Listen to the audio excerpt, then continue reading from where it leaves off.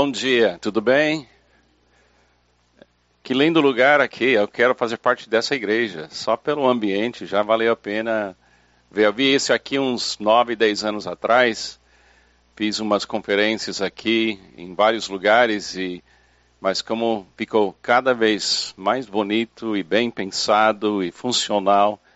E é gostoso poder ver como é que Deus está trabalhando aqui. Eu trago um grande abraço do nosso pastor Sidney Costa, pastor da Igreja Batista Memorial de Alphaville, é uma área perto de São Paulo, na cidade de Santana de Parnaíba, Barueri. É uma igreja bem parecida com esta igreja, mas a nossa igreja está no meio de fábricas. A gente já alugou 3 prédios, um ao lado do outro, no meio de fábricas, porque aí pode fazer muito barulho, e o nosso pastor faz muito barulho, então tem muita música, muita atividade e tudo mais. Então, para mim é uma honra poder estar de volta. A minha esposa, Pamela, não veio nessa viagem, ela fez uma pequena cirurgia, está em recuperação, e ela mandou um abraço também para vocês. E ontem à noite a gente falou sobre um casamento feliz, e a gente falou de 6 características ou sinais de um casamento feliz. Mas uma das ideias principais sobre família é o plano de Deus para manter o amor funcionando no mundo. Então a ideia de família na Bíblia é Deus é amor, mas Deus é invisível. Mas ele queria se tornar visível e criou seres humanos para ser a imagem dele. Quer dizer, fazer palpável, visível, acessível o amor. Então a família tem como papel principal criar um ambiente, e como esse curso que eu faço com famílias, famílias onde o amor não para. A ideia de ter ambientes, o lar, onde o amor entre mãe e pai não para, e também onde o amor é abundante e contínuo. E essa questão de amor e limites é muito interessante, porque na realidade, qualquer limite que você coloca na vida de uma pessoa, ela pode ter razão de existir, ela pode ser uma coisa boa, mas nada segura o ser humano quando o ser humano quer quebrar regras. Não tem nenhuma coisa que você consegue fazer para parar o ser humano fazer o que o ser humano quer fazer. A Bíblia abre com Adão e Eva, e eles tinham toda a oportunidade de ter tudo com Deus plenamente em perfeita comunhão. Resolveram comer da árvore do bem e do mal, e a partir daquele momento, aquela árvore do bem e do mal, ele ilustra a gente dizendo para Deus, nós vamos decidir. A partir de agora, nós vamos resolver a coisa, porque nós queremos crescer. Nós queremos ir na direção do que o Senhor é. E nós queremos passar pelos limites, porque tinha um limite. Ou coma dessa árvore, a árvore da vida, ou pode comer da árvore do conhecimento do bem e do mal. Então, tinha limites para Adão e Eva. Mas quando Satanás coloca na nossa mente que a gente quer passar do limite, e a gente coopera com aquele pensamento, aquela mentira, que vai ser melhor do outro lado, então a gente passa pelos limites. Então uma coisa que eu queria dizer só no início para pais que estão aqui, vocês que querem entender desse assunto, só tem uma maneira de estabelecer limites. É amar. O amor estabelece os limites para nós. Regra não funciona. Regra não é o caminho. Impor não é o caminho. A melhor coisa que você pode fazer para seus filhos é criar um ambiente onde o amor é palpável, visível, real e que realmente quer o bem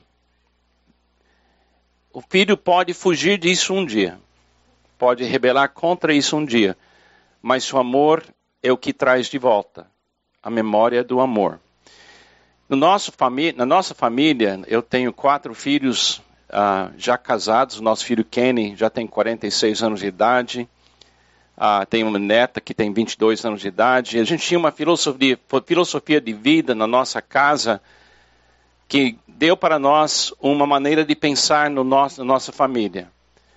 Eram 3 palavras bem simples. Nós queríamos dar para os nossos filhos raízes no amor. Raiz limita a expressão visível. Por exemplo, nenhuma árvore aqui pode ir além do que a raiz permite. A árvore, ela depende do invisível. Você vê ela com flores ou frutas e qualquer outra coisa assim, mas o que está governando a vida daquela árvore, você não vê. É raiz. Então, se você quiser dar para os seus filhos limites corretos, então cria na vida dela raízes profundas no amor.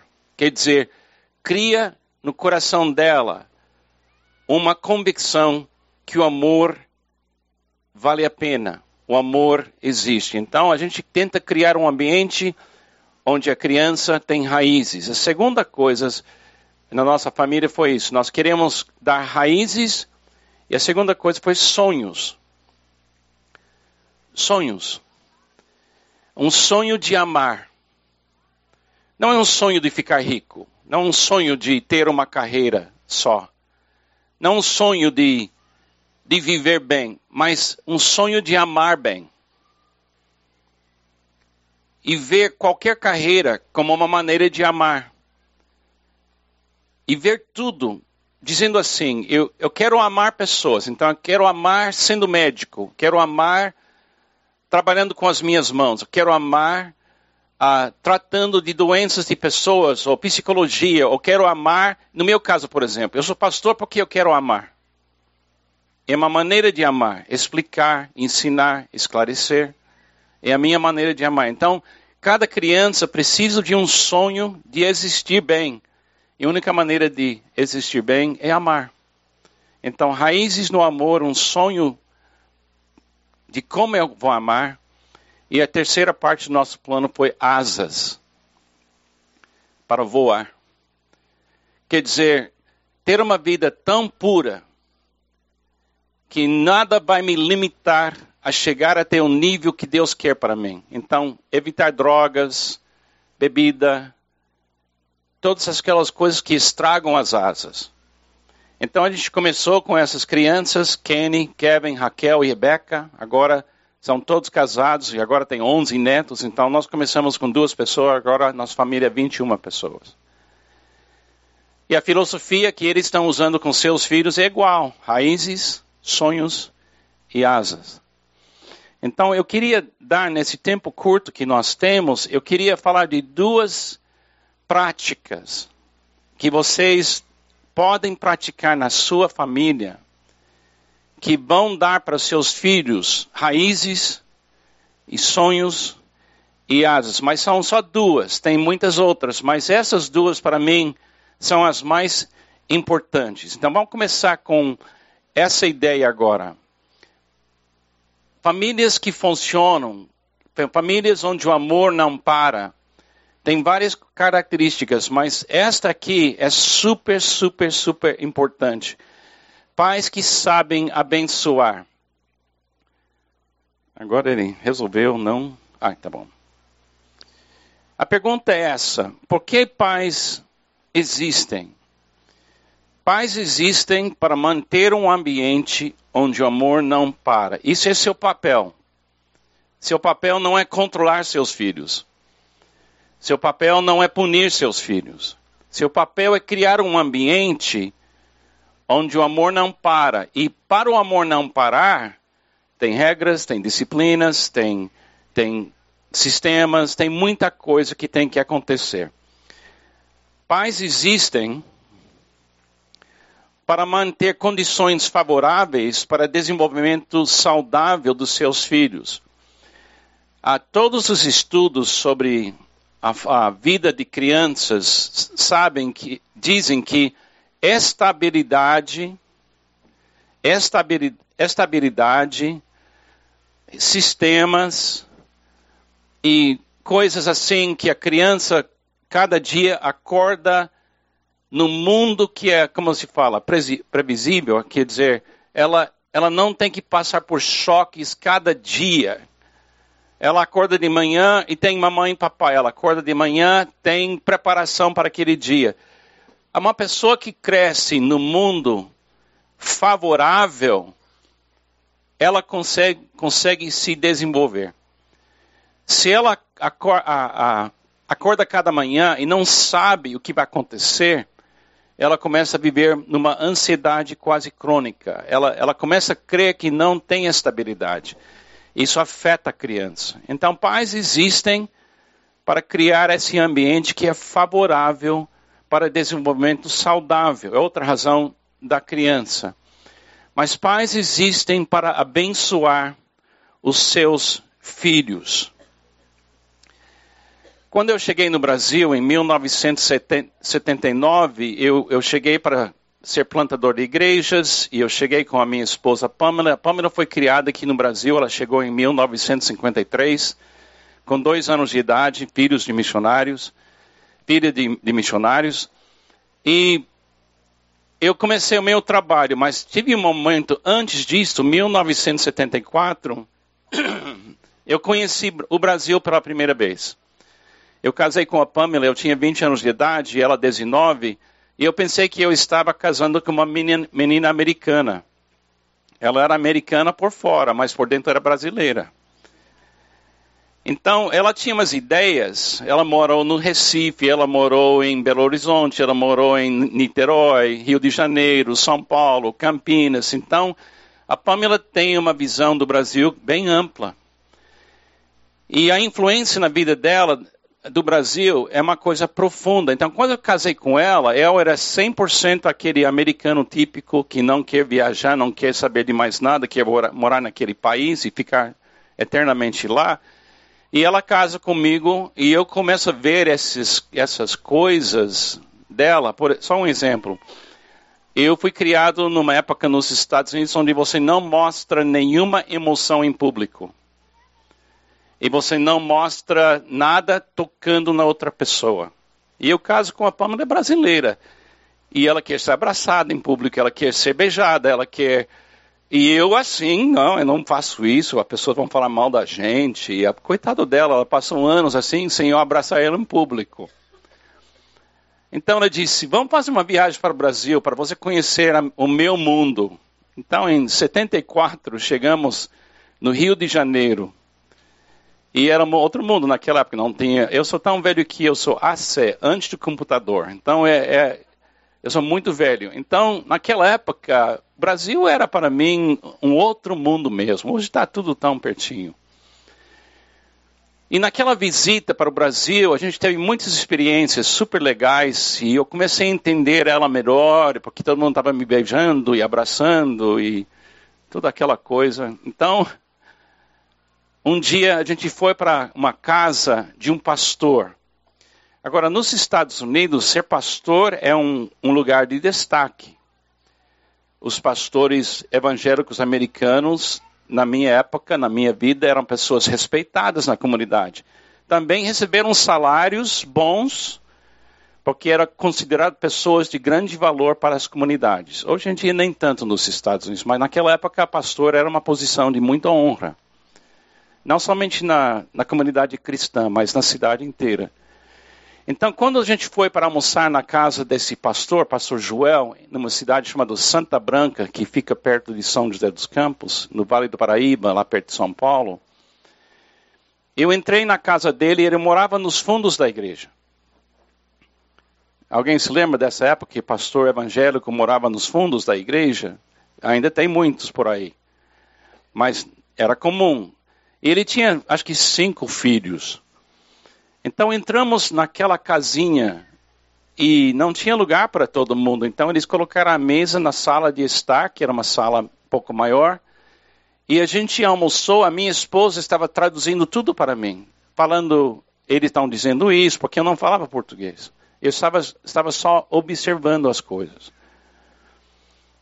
Aí, de repente, chegou depois do almoço, comida boa, eles nos receberam super bem. De repente, terminou o almoço e cada criança, ao levantar da mesa para sair, para brincar lá fora, começando com um rapaz mais velho, que tinha 16 anos de idade, começaram a chegar perto do pai e andava na direção do pai e disse, a bênção, pai, a bênção, pai. Alguém se lembra disso no Brasil? A bênção, pai. Você não poderia nem sair da casa para a rua sem a bênção. Quem foi assim abençoado na sua vida? Tudo bem. Está sumindo, não está? Não tem isso na cultura brasileira mais. E eu estava sentado e eu vi cada criança chegar perto dele e ele falava uma coisa em português e estendia a mão na direção de cada criança. Aí eles poderiam sair. E eu vendo isso, eu falei, Pamela, o que está acontecendo? E ele disse, é um costume aqui no Brasil que a criança não deveria sair sem pedir a bênção do pai. Em cada família tem sua maneira. Eu nunca tinha visto nada igual. Nunca na minha vida. Agora, quando ela explicou isso para mim, eu fiquei muito emocionado. Até hoje eu fico. Por quê? Meu pai faleceu quando eu tinha 10 anos de idade. E eu não tenho nenhuma memória do meu pai me abençoar. Nunca. Ele me amou. Ele me amava muito. Ele trabalhou muito. A bebida destruiu a vida dele. Ele morreu com 51 anos de idade. E quando eu vi essa coisa, a bênção, e eu disse, meu Deus, tem alguma coisa aqui. Por que eu estou chorando? Eu era americano, você não chora em público. Eu fiquei tão envergonhado, e a Pamela ficou tão chocada. O que estava acontecendo? Eu estava vendo uma coisa que cria numa criança uma sensação de apoio. Tem poder enorme em abençoar pessoas. Na Bíblia, a gente vê isso no início. Deus abençoou os seus filhos. Criou Deus o homem à sua imagem, a imagem de Deus o criou. O homem e a mulher os criou. Deus os abençoou. Essa palavra é tão importante. Deus os abençoou. Ele lhes disse, sejam férteis e multipliquem-se, enchem e subjuguem a terra, dominem sobre os peixes do mar, sobre as aves do céu e sobre todo animal, animais se movem pela terra. Agora a palavra,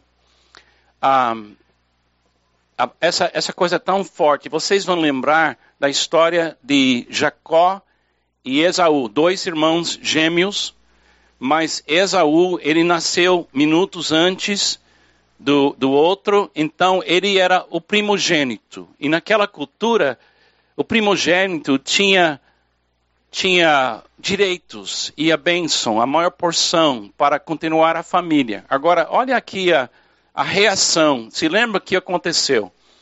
O casamento de Isaac, ou quer dizer, Isaac e Rebeca. A mãe queria que o pai abençoasse Jacó.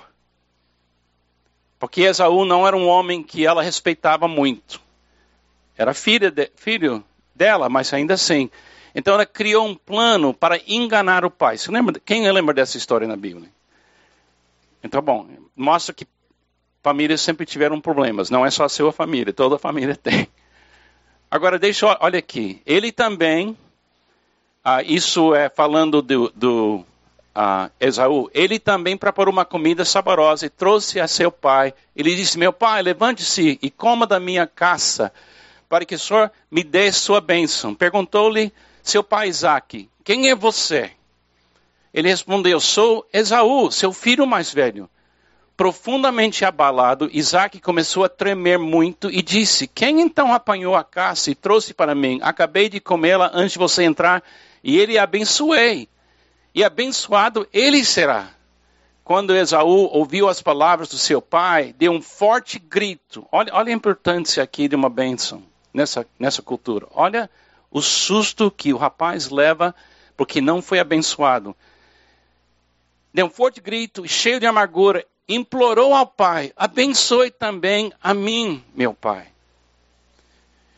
Agora, é uma coisa muito interessante que essa questão a reação desses homens. Por isso eu estava chorando. É impossível a gente estar bem como ser humano sem o apoio do passado. Sem um sonho do passado. Sem asas do passado.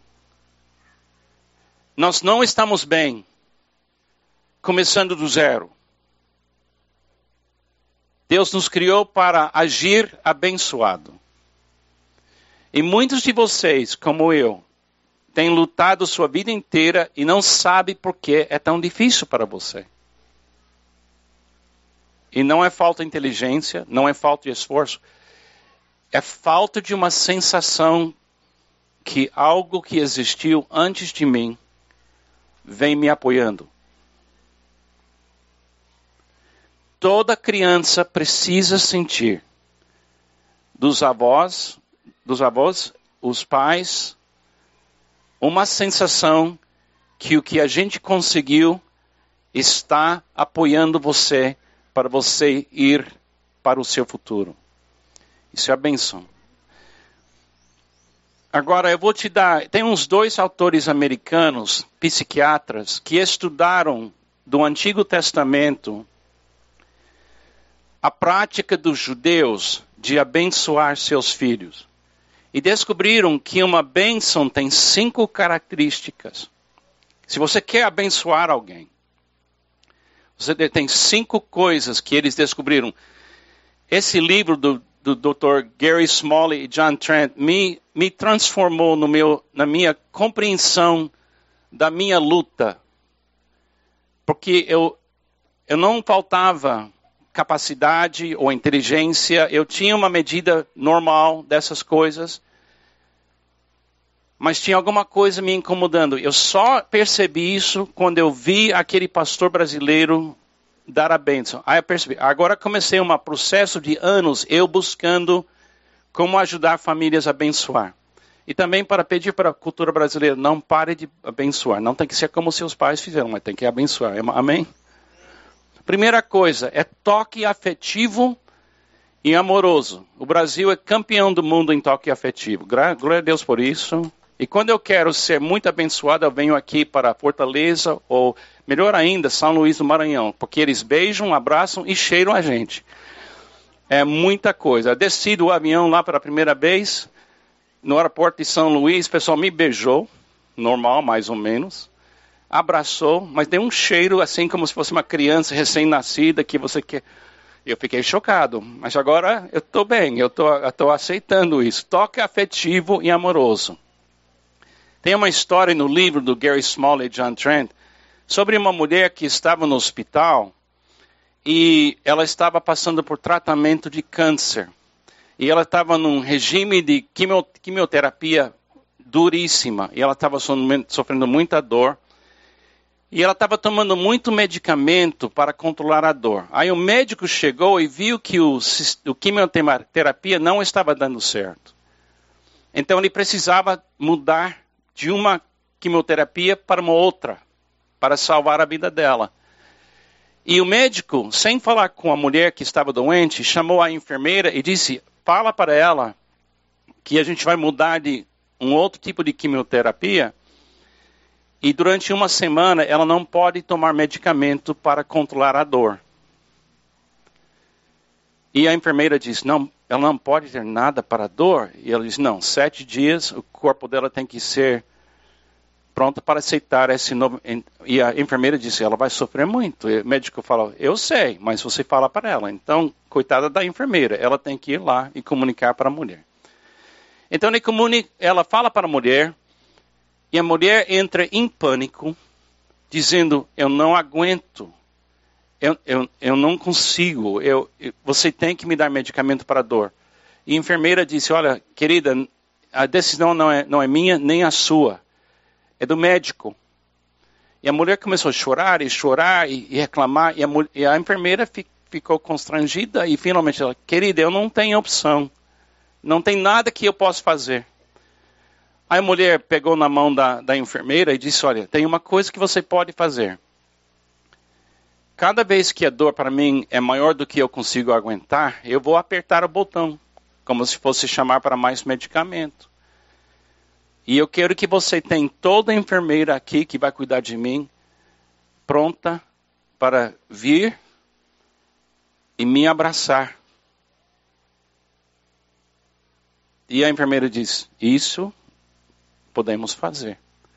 Então começou a semana sem medicamento para controlar a dor. E cada vez que ele entrou em pânico, veio uma enfermeira abraçar ela, acalmar ela e tocar nela. E ela conseguiu passar 7 dias sem medicamento. Isso é poder de toque. Se você tocar numa pessoa de uma forma amorosa, você toca numa pessoa para abençoar ela, ela percebe o que você está dizendo. Se você levantar a mão assim para alguém, ela sabe o que você está dizendo. Então, quando a criança levantou daquela mesa e foi na direção do pai, e ele levantava a mão, eles entenderam, eu estou apoiando você. Vai lá, ache seus limites na rua, mas saiba disso, eu estou aguardando você aqui. E quando você termina lá, você volta aqui, tem lugar para você. E essa comunicação da cultura brasileira de abençoar, eu nunca tinha visto. Nunca tinha visto nos Estados Unidos. Não tenho nenhuma memória disso na minha infância. Mas os meus filhos têm memória disso. E os meus netos têm memória disso. Toque afetivo. Outra coisa. Palavras de afirmação. Eles descobriram que não é suficiente só tocar numa pessoa. Você tem que falar uma coisa que afirma a pessoa. E no livro eles contam essa história. Tinha um rapaz jovem, recém-casado, mas recebendo o seu primeiro filho. Ia nascer a filha. Ele casou, a mulher ficou grávida e ele teve a primeira filha, primeira neta da mãe do rapaz. Então chegou o dia do nascimento e essa mulher, a mãe do rapaz, a vida inteira, ela brincava com o filho dela, falando assim, você é meu filho feio. Era uma brincadeira de família. Você é meu filho feio. Mas uma palavra tem poder. E mudar uma palavra para uma brincadeira e repetir, ela ainda tem um efeito negativo. Ah, você é meu filho que eu não queria. Ou você é meu filho feio. Então esse menino aguentou isso a vida inteira, nunca resistiu, aceitou. E de repente, quando nasceu a neta, a mãe chegou no hospital e vendo a linda netinha, ela disse assim, que milagre! Alguém tão feio quanto você tem uma filha tão linda como essa.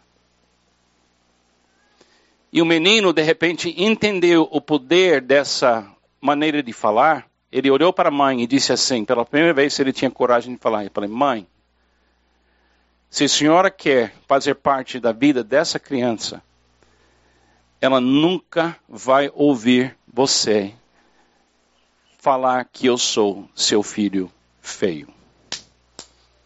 Por quê? Porque ele aguardava isso no coração. Então, quando você afirma uma pessoa... Agora, muito importante, você não afirma a pessoa porque ela faz o que você quer. Você afirma ela porque ela existe. Entendeu? É uma diferença afirmar bom comportamento e afirmar a pessoa porque ela é. Dá para entender a diferença? Quando você só fala bem de alguém porque ela faz o que você quer, ganha a nota que você quer, você está dizendo que você não valoriza ela, você valoriza o que ela faz. Essa palavra de afirmação não é alguém afirmando, não, você é meu filho, sempre será meu filho, não importa o que você faz. Eu vejo você como precioso, uma pessoa que faz parte da minha história, você é o futuro, e essa palavra é super importante. Então, toque afetivo, palavras de afirmação, valorizando muito o filho. Valorizando muito o filho.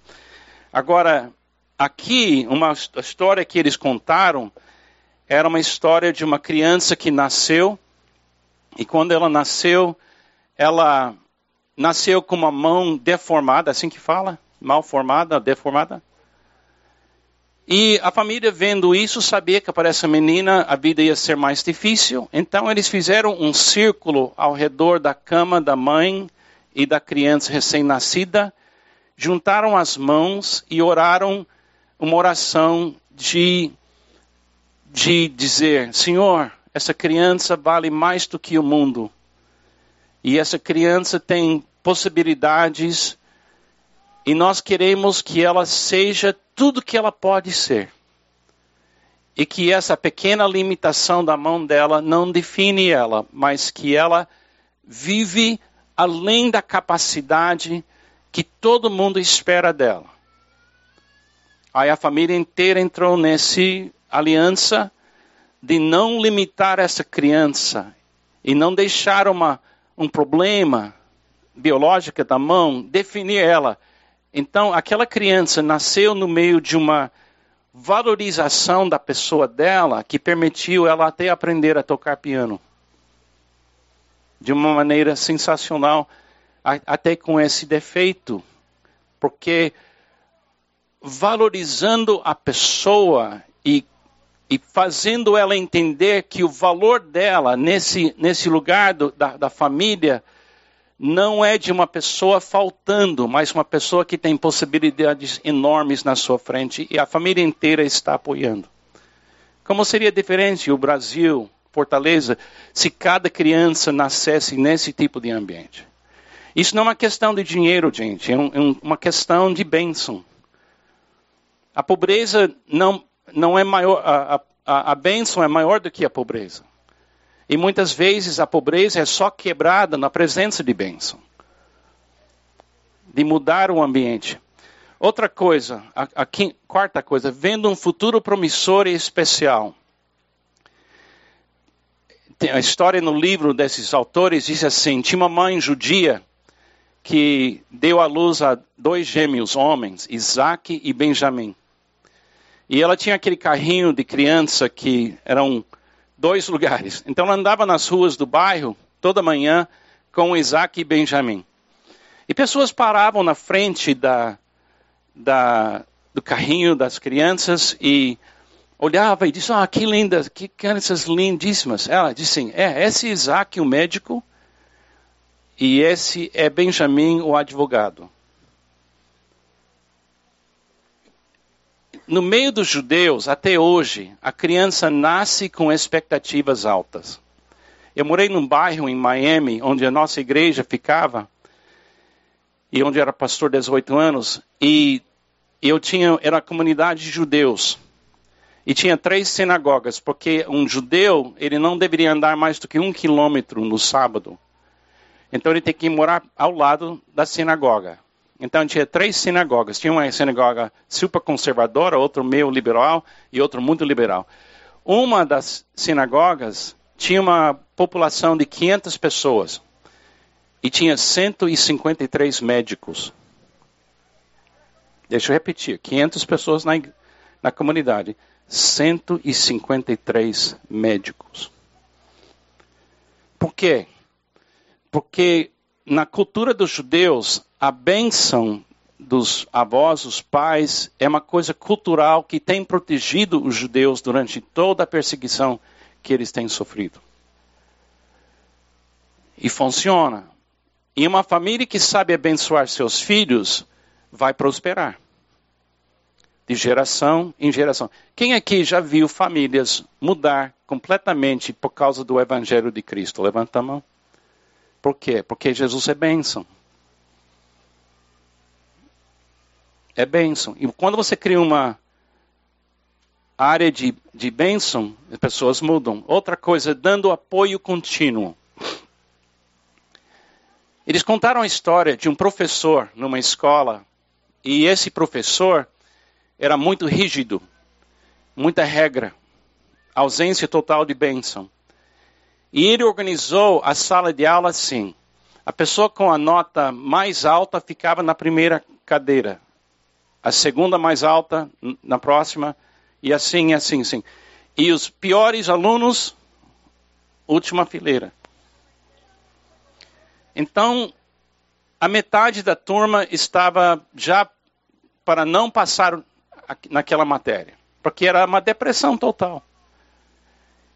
E, eventualmente, alguém tirou esse professor daquela turma, vendo o que ele estava fazendo, e colocou um outro professor. E esse professor chegou e disse para a turma: estou mudando esse sistema.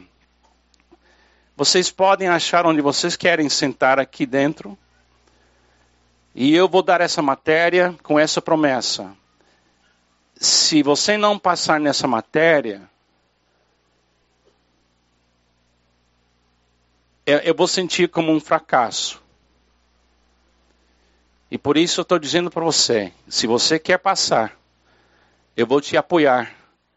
Eu vou te dar o meu tempo, a minha atenção, para você passar nessa matéria. Então ele deu apoio e todos os alunos daquela sala passaram naquela matéria. Por quê?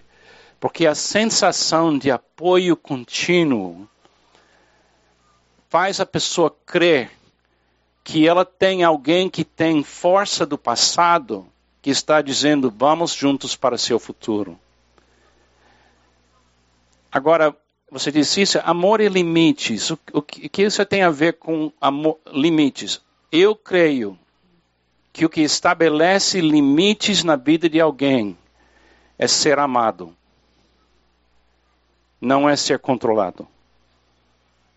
Um dos nossos filhos, o Kevin, que agora é empresário, também pastor. Quando ele estava com 18 anos, ele entrou em um estado de rebelião. E ele falou para mim, pai, eu quero ir para uma faculdade onde ninguém conhece o Senhor. Eu falei, por quê? Eu fiquei ofendido. Ele disse, eu estou cansado de ser julgado porque eu sou seu filho. Eu quero ser eu. Então ele foi para uma faculdade enorme, e 29 mil alunos, e eu falei, só uma regra, todo domingo de manhã, você vai no culto da primeira igreja batista daquela cidade. Ele disse, combinado. Ele não estava perto de Deus, não estava andando com Deus.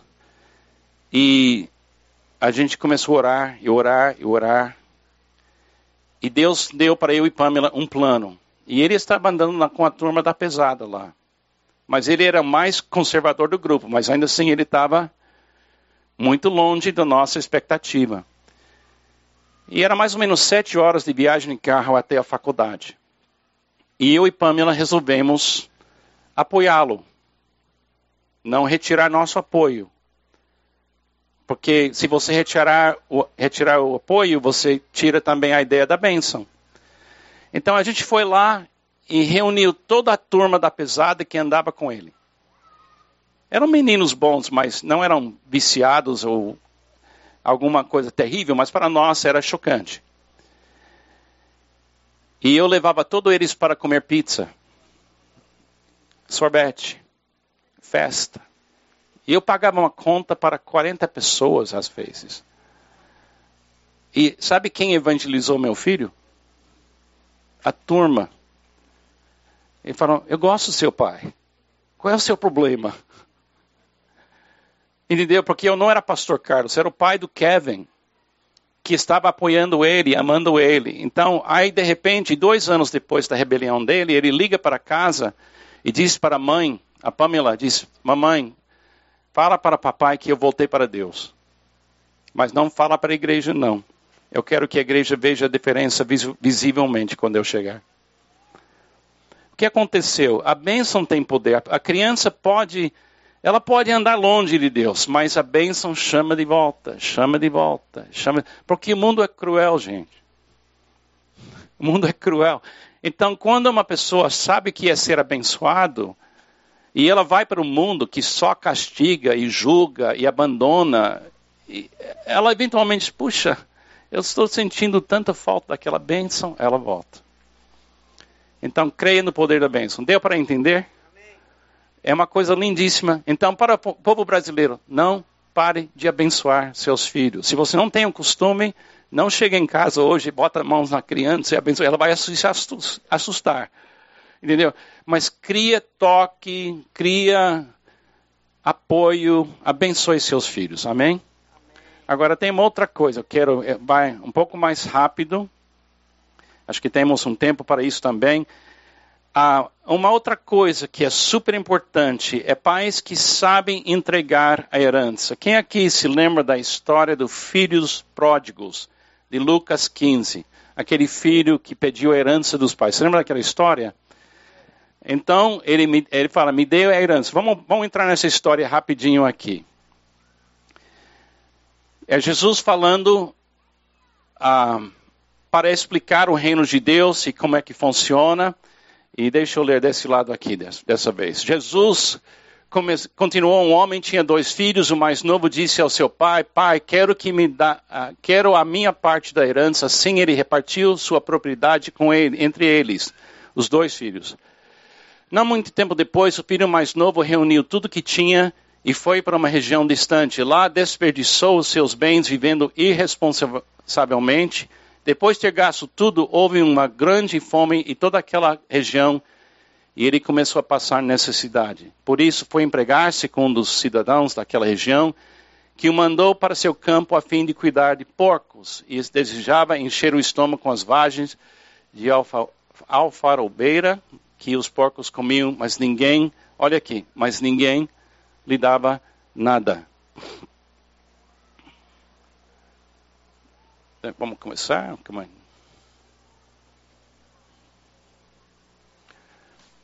Opa. Vamos voltar.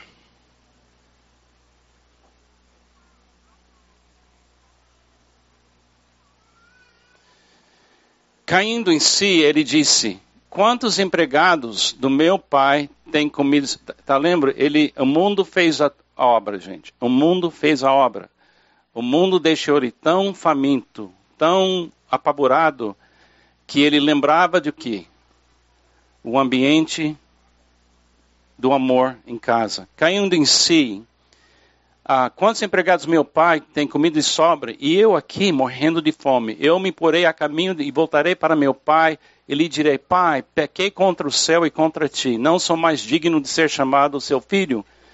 Trata-me, pai, como um dos teus empregados. A seguir levantou-se e foi para seu pai. Estando ainda longe, seu pai o viu e olha aqui, cheio de compaixão, correu para seu filho e o abraçou e o beijou. A bênção.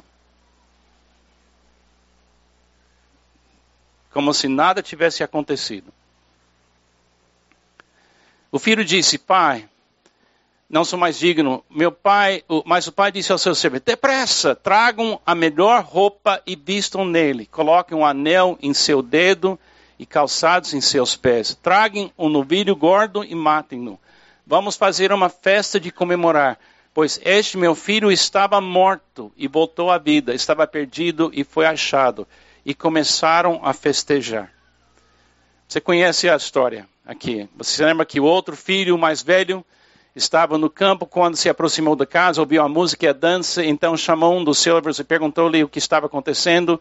Ele lhe respondeu, seu irmão voltou e seu pai matou o novilho gordo porque o recebeu de volta são e salvo. O filho mais velho encheu-se de ira e não quis entrar.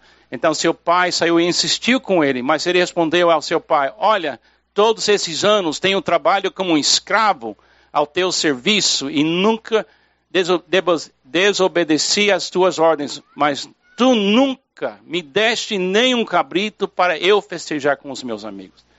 Mas quando volto para casa, teu filho, que esbanjou teus bens com as prostitutas, matas o novilho gordo para ele.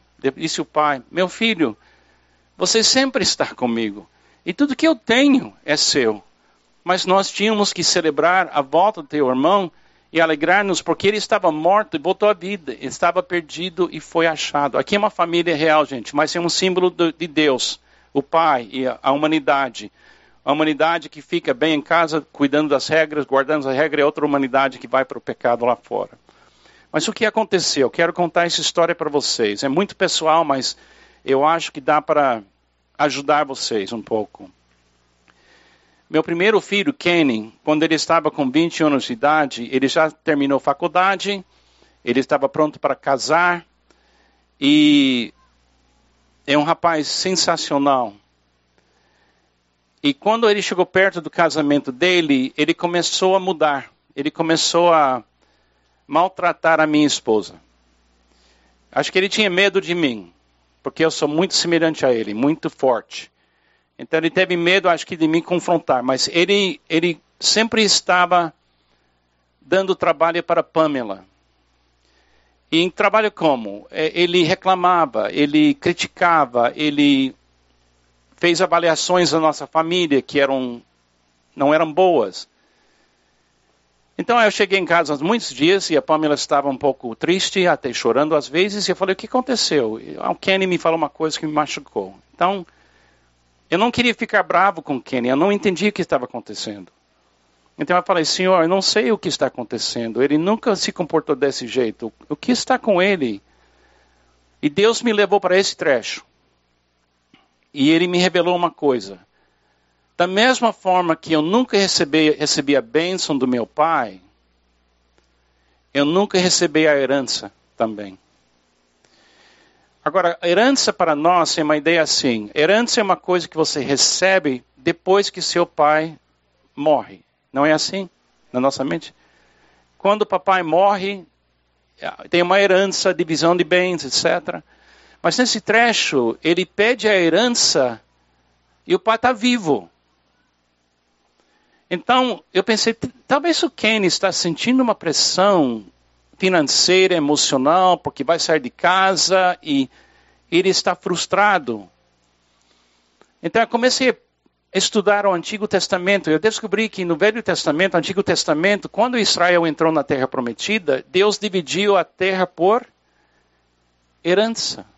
Isso quer dizer, Deus pegou cada família dos judeus e disse, essa terra aqui é sua permanentemente. E até tinha uma regra, se a família não guardasse bem da propriedade e vendeu a propriedade e perdeu a propriedade, cada 49 anos voltava.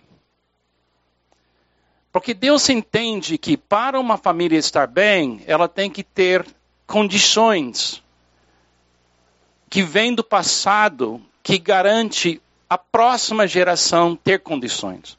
Isso é chamado herança. Então, quando o filho me disse, me dê a herança, ele não estava pedindo a herança que vem depois da morte do pai. Ele estava dizendo, me dê as condições de eu abraçar meu futuro.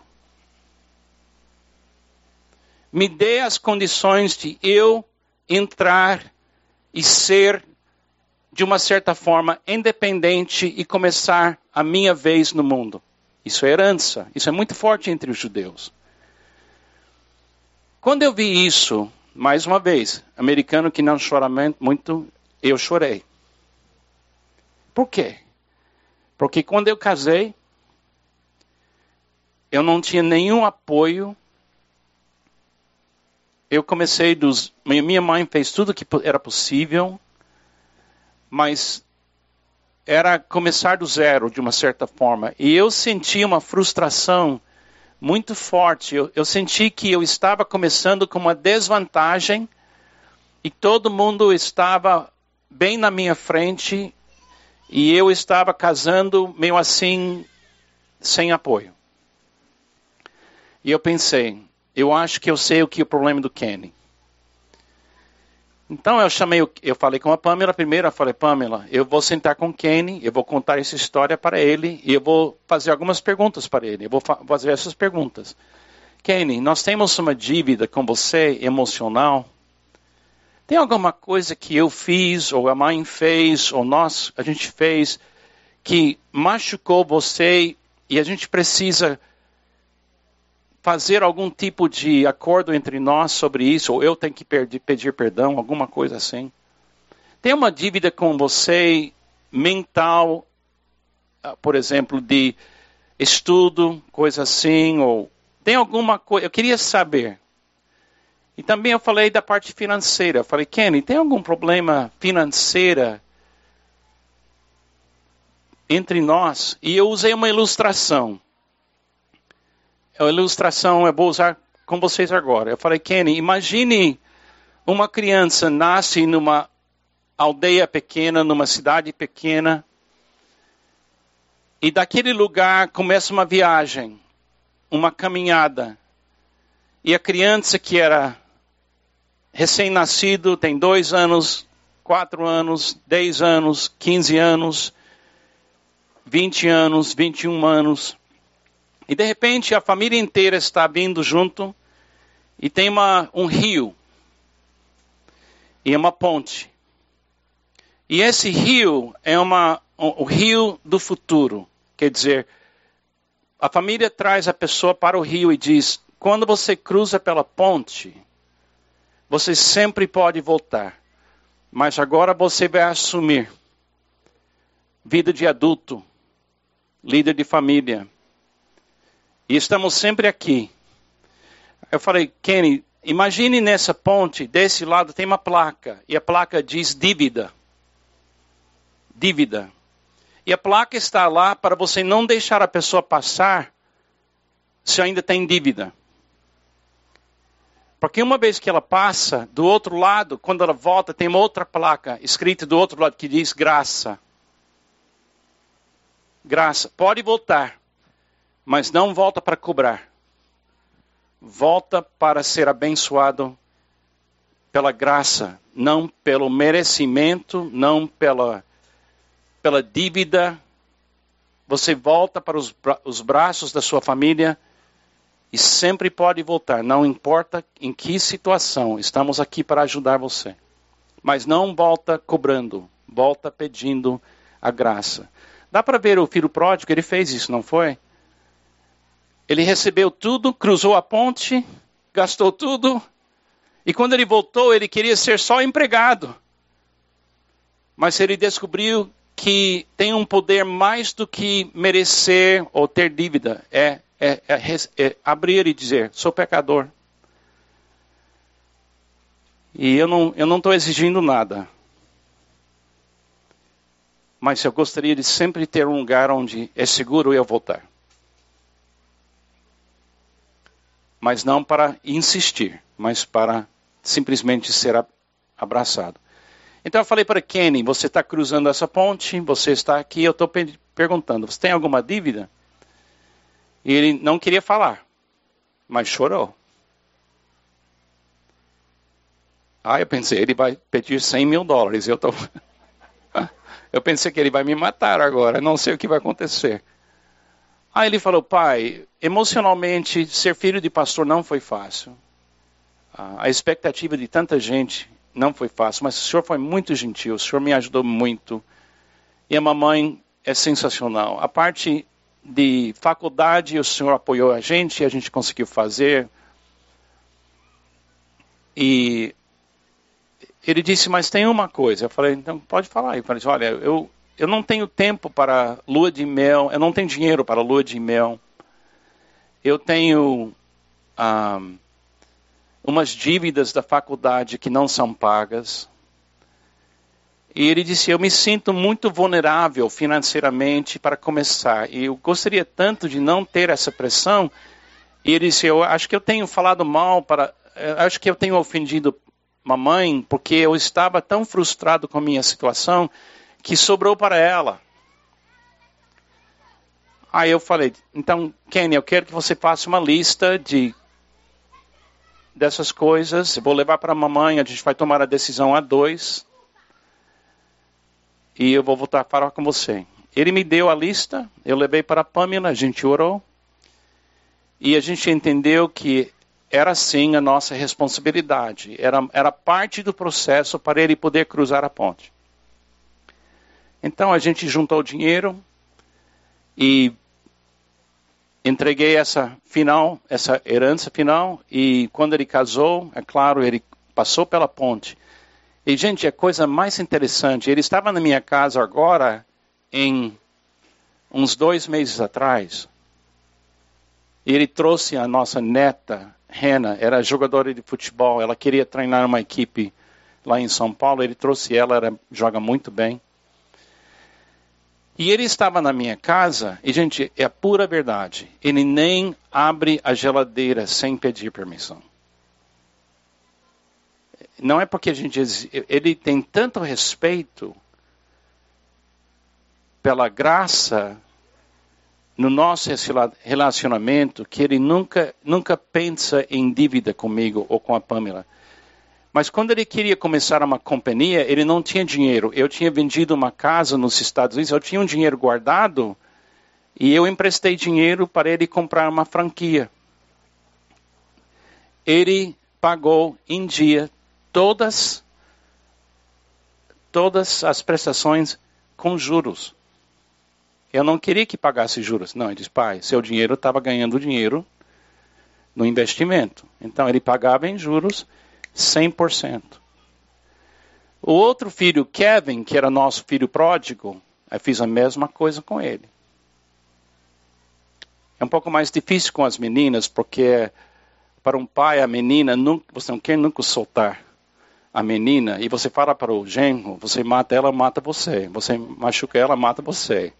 Então, você tem uma sensação de proteção da filha que é fora de série. Então, alguém falou que colocar a mão da sua filha na mão de um outro homem é como colocar um violino Stradivarius na mão de gorila. Você acha que nenhum homem está pronto para cuidar da sua filha. É assim a minha sensação. Aí, finalmente, as meninas casaram. E é interessante, porque os quando? Tá bom. É interessante, os maridos das minhas filhas não cresceram onde a herança foi clara. Então, de vez em quando, eles vêm para mim como se eu tenho uma dívida. E eu não aceito isso. Eu não aceito. Eu falei, eu não tenho dívida com você. Mas eu amo você. Se precisa de ajuda, você faz parte da nossa família. Pode pedir, mas não me cobra. É isso que Deus quer com a gente. Deus não quer um relacionamento de dívida. E quem pagou a dívida? Jesus. Jesus pagou a dívida. Se tem alguma dívida, Jesus pagou tudo. Agora nós podemos viver como? Eu sou o que eu sou pela graça de Deus. Fala isso comigo. Eu sou o que eu sou pela graça de Deus. Agora, essa coisa me ensinou várias coisas. A herança é os recursos necessários para iniciar a sua vida. Agora, cada cultura, isso é diferente. A cultura brasileira, antigamente, para pessoal que morava no campo, em fazendas, era terra. Quem mora em Fortaleza provavelmente é um diploma, um curso. Entendeu? Mudou. Eu não posso dizer para você exatamente o que você precisa dar para os filhos. Outra coisa, não é uma herança, ela tem que ser uma herança que combina com a família. Quem aqui conhece famílias que eram famílias pobres com muitos filhos? Levanta a mão. Essa época no Brasil. Eu conheço famílias que têm 3 e 14 filhos. Você pensa, como é que alguém cuida de 14 filhos e tal? E quem conhece histórias felizes de famílias sensacionais que eram assim? Levanta a mão. Porque tinha muito amor, não é? Porque o que é mais importante da herança é a maneira que você amou a criança. Não é o dinheiro. Não faz confusão. O mais importante da herança é amar. Então, isso a gente tem que fazer. Sabe entregar seu filho nas mãos de Deus, colocar nas mãos de Deus, confiar no poder de um amor. Como é que você, como pai, coloca seus filhos nas mãos de Deus? Sabendo que você amou seus filhos. E Deus sempre honra o amor. Deixa eu explicar isso. Você não pode controlar o comportamento do seu filho ou da sua filha. Você não pode. Esqueça dessa ideia que uma criança é como se fosse matemática, é uma soma que automaticamente vai acontecer. Cada criança tem livre-arbítrio, gente. Mas tem uma coisa que segura e cria limites para a criança. É a qualidade do amor que ela tem recebido. Ela nunca vai esquecer do amor. E se eu tivesse tempo, eu poderia pedir para pessoas se levantar e dizer para mim, conta a história de uma pessoa. Pode ser uma professora, pode ser um professor, pode ser um técnico de futebol, pode ser uma mãe, pode ser papai, pode ser um tio. Alguém que você nunca vai esquecer, porque essa pessoa amou você profundamente. Todos vocês têm alguém assim. Se não, explica muita coisa porque você tem tanto medo. Porque o amor expulsa o medo. Quando você é amado, o medo baixa. Quando o medo baixa, você pode avançar. Se você nunca foi profundamente amado, então corre para os braços de Jesus. E deixe Ele amar você. Receba a graça dele, já pagou a conta para você. Sabem perdoar. Perdoar, focar no valor da pessoa e não nas ações da pessoa. Quando Jesus fala para a gente, você precisa perdoar 70 vezes 7, ele está dizendo assim. Ele não está dizendo, ignora a ofensa. Ele está dizendo, valorize a pessoa. Ofensa passa, mas a pessoa é eterna. Ofensa passa, a pessoa é eterna. Quando o pai corre para abraçar o filho, só pelo cheiro dele, na hora de abraçá-lo, ele sabia o que ele fez. Só ver o estado dele, mas ele não estava vendo as ofensas. Ele estava vendo o relacionamento que é eterno. Por isso Jesus diz para nós, na oração, Pai Nosso, nos perdoe como a gente perdoa. Porque quando você só fica focado nas ofensas, você não vê mais a pessoa. Por isso ele fala para a gente amar os nossos inimigos. Porque é melhor você lembrar que seu inimigo poderia ser seu amigo um dia. Se ele encontrasse o amor de Deus. Entendeu? Então, eles sabem o valor da pessoa. Sabe explicar o seu comportamento e unir sua família no amor e na alegria. Eu tenho visto que, às vezes, nossos filhos, talvez sem perceber, ofendem a gente. Porque eles falam coisas que a gente não sabe de onde vem. Eles fazem uma avaliação da gente que está totalmente errada, mas eles estão vendo assim. Então, os pais têm que ter uma condição de ouvir a crítica e não reagir, mas cuidadosamente explicar. Se eu tivesse tentado estabelecer limites com Kenny, nosso filho que estava maltratando a minha esposa, pela força, eu poderia ter perdido ele permanentemente. Mas eu fui para a presença de Deus e disse, Deus, como é que eu explico? Eu não entendo o que está acontecendo. É uma coisa muito importante a gente lembrar. Quando você quer amar, Deus está ao seu lado querendo ajudar você a amar. Deus não vai ajudar você a ser uma pessoa má. Mas Deus quer apoiar você a amar. Pode ter certeza absoluta. Se você buscar primeiro o reino de Deus e sua justiça, que é amar, Ele vai te dar sabedoria.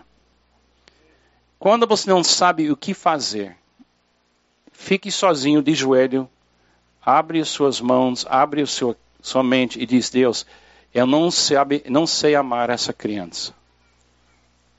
Não sei. Mas se o Senhor me dar um plano, eu vou executar o plano. Eu vou dar a herança. A minha generosidade é contínua, é meu alvo, é nossa. Essa foi a mensagem do pai, quando o filho voltou, para os dois. A minha generosidade é contínua e o meu alvo é nossa alegria. E Deus, você vê assim, comunique para seus filhos, a minha generosidade é para sempre. A dívida não. Se um dos meus filhos ligou para mim hoje e diz, pai, o senhor me deve alguma coisa, eu disse, não devo nada. Está tudo pago. Mas se você está num problema, pode cruzar a ponte, estou aqui. Pode voltar. E não como empregado. Porque eu não quero ter dívidas com você, eu só quero você. Eu amo você. Dá um alívio, não é? Essa ideia? E me deu um alívio tão enorme. E meu filho Kenny, semana passada, o filho dele foi para a faculdade. A primeira filha dele, que tem 22 anos, está terminando a faculdade. E o menino, ele tem 2 meninas, o menino, ele falou para mim, pai, ore por mim. Eu estou levando meu filho Chase para a faculdade. Está quebrando meu coração. Ele disse, pai, ele pediu herança e eu dei. E ele está passando pela ponte. Ore por mim. Um dia, Chase, se eu ainda estou vivo, quando o filho dele cruza a ponte, ele vai ligar para mim. Oh, avô, ore por mim. Entendeu? Isso vai de geração em geração, em geração, em geração, em geração. Então, eu quero encorajar vocês. Abençoe seus filhos. E ame eles, não para segurá-los, porque dá para eles raízes, sonhos e asas. Mas as asas que levam eles para longe, também trazem eles de volta. Porque eles vão sempre querer voltar para o lugar onde o amor foi contínuo. Porque o mundo é cruel, mas o amor vence o mundo cruel. Amém? Vamos orar? Obrigado, Jesus, pela oportunidade de conversar hoje de manhã sobre seu plano tão lindo de família. Nos ajuda a criar limites para os nossos filhos, mas limites que nascem no amor. Nos ajuda a amar os nossos filhos de uma forma tão pura, tão correta, tão contínua, que elas sempre vão querer voltar. Ajuda-nos a confessar os nossos erros, consertar o que podemos consertar e apoiar os nossos filhos para sempre. Como o Senhor nos apoia para sempre. É no seu nome que eu oro, Jesus. Amém. Obrigado, gente.